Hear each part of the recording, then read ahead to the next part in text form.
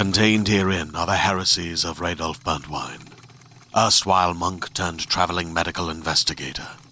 Join me as I uncover the blasphemous truth of a plague-ridden world, that ours is not a loving God, and we are not its favored children. The heresies of Radolf Burntwine, coming January 2nd, wherever podcasts are available.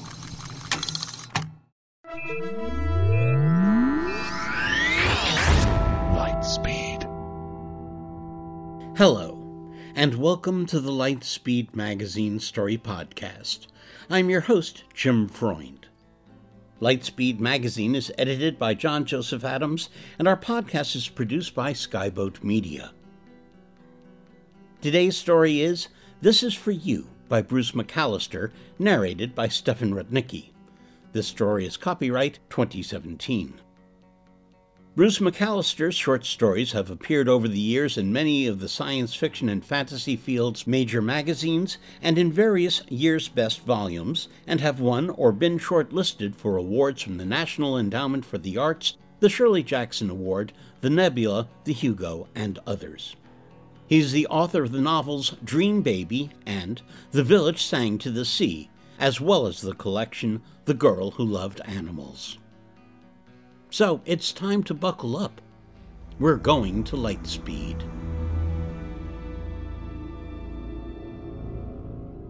This Is For You by Bruce McAllister. There was one girl I really liked in school when I returned to Earth, but it took me 3 months to say hello. I wasn't good with human beings.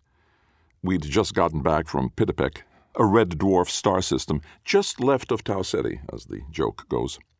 My father had been stationed there for 2 years with the TU's Planetary Safety Agency, and living with the slow, enigmatic bipedal Pitapeki, especially in one of their villages and under those endless clouds, tends to make you lose your people skills. In fact, it can really change you. The girl's skin was as white as Pitapek's brightest moon. Her hair as dark as a Pench's eyes. Just beautiful. I said hello. It was an overcast day, and we were taking a break in the hallway from Geopol simming. She said hello back.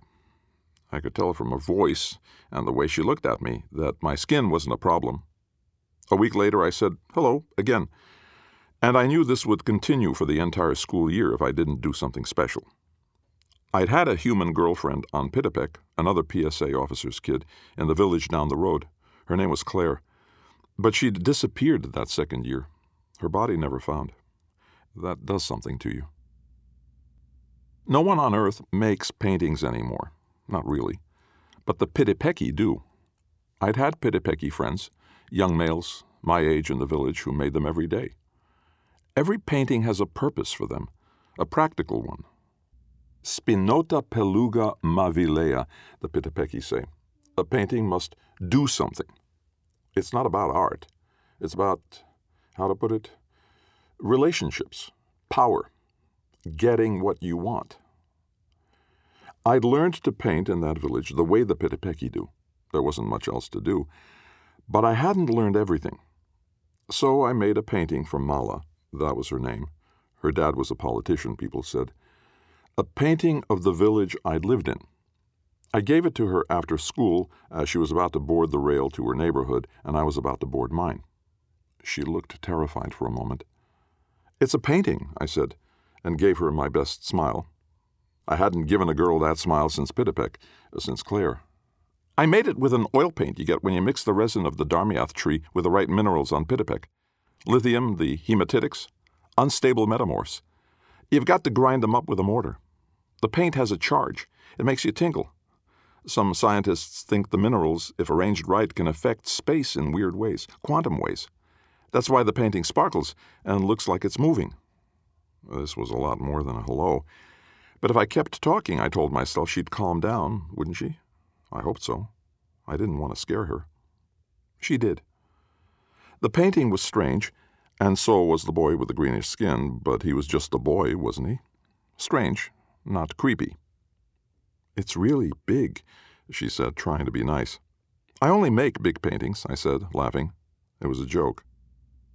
"Well," she joked back, "I wouldn't want you to make a smaller one just for me." She liked me, I could tell. Maybe she liked my skin. I really wanted to believe it. As my grandfather, not a nice man at all, but a wise man, told us, engineer a person so they're unique, and you have art that people will want. That is real power. Was I art to her? I could do that, I said. Really? That made her laugh. The painting, she kept looking at it, was doing what I'd hoped it would. Can I show you something? I asked. You won't miss your rail, I promise. Sure. I was holding the painting upright next to us, one hand on it to steady it.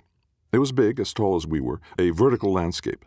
A village, a Marlik hut, and a door you were supposed to look at, so I'd made the door red and put sunlight on the path leading to it. I picked up the painting and led her to the shade side of the station. Everyone else was further down the track. To be funny, I frowned and said, You hate it, don't you? No, I don't hate it at all. I made it for you. This made her laugh, too. She was trusting me, and that felt good. I got that impression, she said. Do you want to touch it? She did, and who wouldn't? She looked at me, then the painting, then me again. No boy had ever given her a painting before, I knew. She touched my elbow. Her hand lingered, and my arm tingled, and with the other hand reached out to the painting. Then she hesitated. Go ahead, I said. It won't bite. She did. She moved her hand over the surface, loving the feel of it as everyone does when they touch a Pitapek painting. Like fur, like little teeth, tickly. When her arm disappeared into the painting, I stepped back to let what needed to happen happen. No one could see us. She screamed once, a tiny sound lost in the whish of a passing rail, and her other arm, in its pretty sky-blue sleeve, tried hard to pull the first one out, grabbing, holding on. But that arm disappeared too in a swirl of green. Her skinny legs, shaking terribly, did their best to fight it, but were swallowed by the oily green too. And in a second, with one more little scream, one that made me remember a day in the village, she was gone. She was mine. That's what this kind of painting was for. You make it and give it to someone you want to have forever. I'd learned that on Pitapek, but I'd never learned the rest. I'd tried hard with the release minerals, the required patterns, but could never pull it off.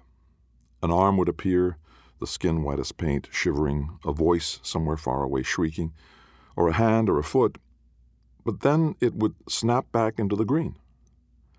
Every time my friends would laugh in that gargly way Pitapek laugh. What do you do with someone once you have them?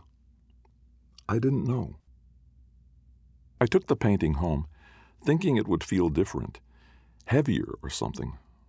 But it didn't this time either. No sounds from it. Nothing moved on the surface even for a moment. I wondered, just for a moment, what she was feeling, if she was feeling anything. I started another one late that night. I had lots of paint left. I'd spent weeks in the village making it. There was a girl with yellow hair at the school, her skin bronzed by the sun. And I didn't want to spend months on hellos with her, too. I was pretty sure I loved her. But after a Pitapek, it's hard to know.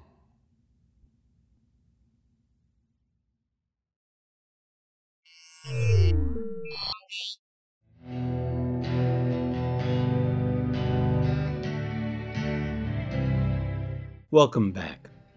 You've been listening to Stefan Rudnicki reading This Is For You by Bruce McAllister. We hope you enjoyed it. If so, please help spread the word by leaving a review or rating at iTunes or the social media venue of your choice. Our editor is John Joseph Adams. If you are not already a subscriber to our Hugo Award-winning magazine, check out our many options at lightspeedmagazine.com/subscribe.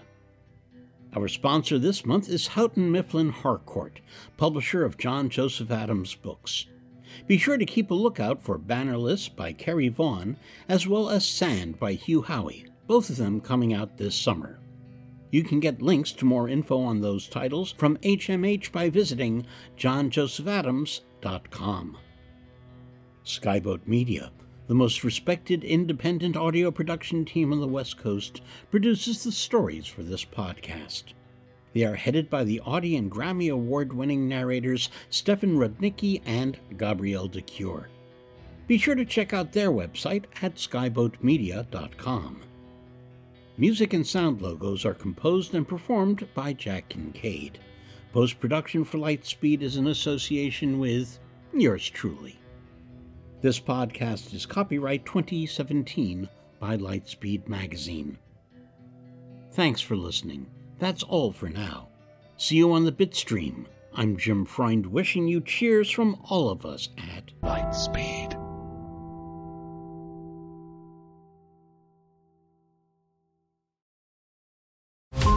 Every 5 minutes, a transplant candidate dies while waiting for a compatible heart, liver, or kidney. Imagine a technology that could provide those life-saving transplant organs for a high price, and imagine what a company would do to monopolize that technology. On a remote island in Lake Superior, a team of geneticists unlocks this holy grail of medicine by reverse engineering the genomes of all mammals, creating an animal with organs perfectly suitable for human transplantation. They envisioned a docile herd animal, but one team member had another, darker vision. This ancestor is anything but docile.